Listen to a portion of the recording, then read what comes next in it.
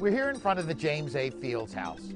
Fields was born a slave, became a contraband in 1861, and was in the first class to graduate from Hampton Institute in 1871.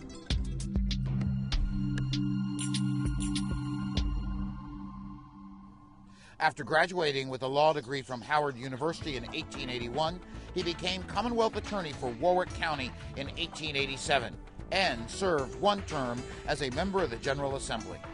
He built this elegant Queen Anne-style house in the 1890s.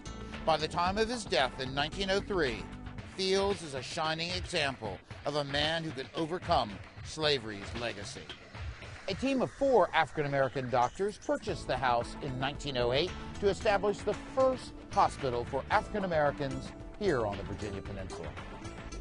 Eventually, a new hospital building was constructed near here in 1917. It was Newport News' first full-fledged hospital and nurses training school for blacks. Because one of the founders, Dr. Whitaker, died before the construction began, the hospital was named in his honor. The Fields House stands here today as a symbol of the African American community's growth in the post-Civil War peninsula. And it all happened here in Hampton Roads. Support for Here and Then is made possible by Riverside Health System.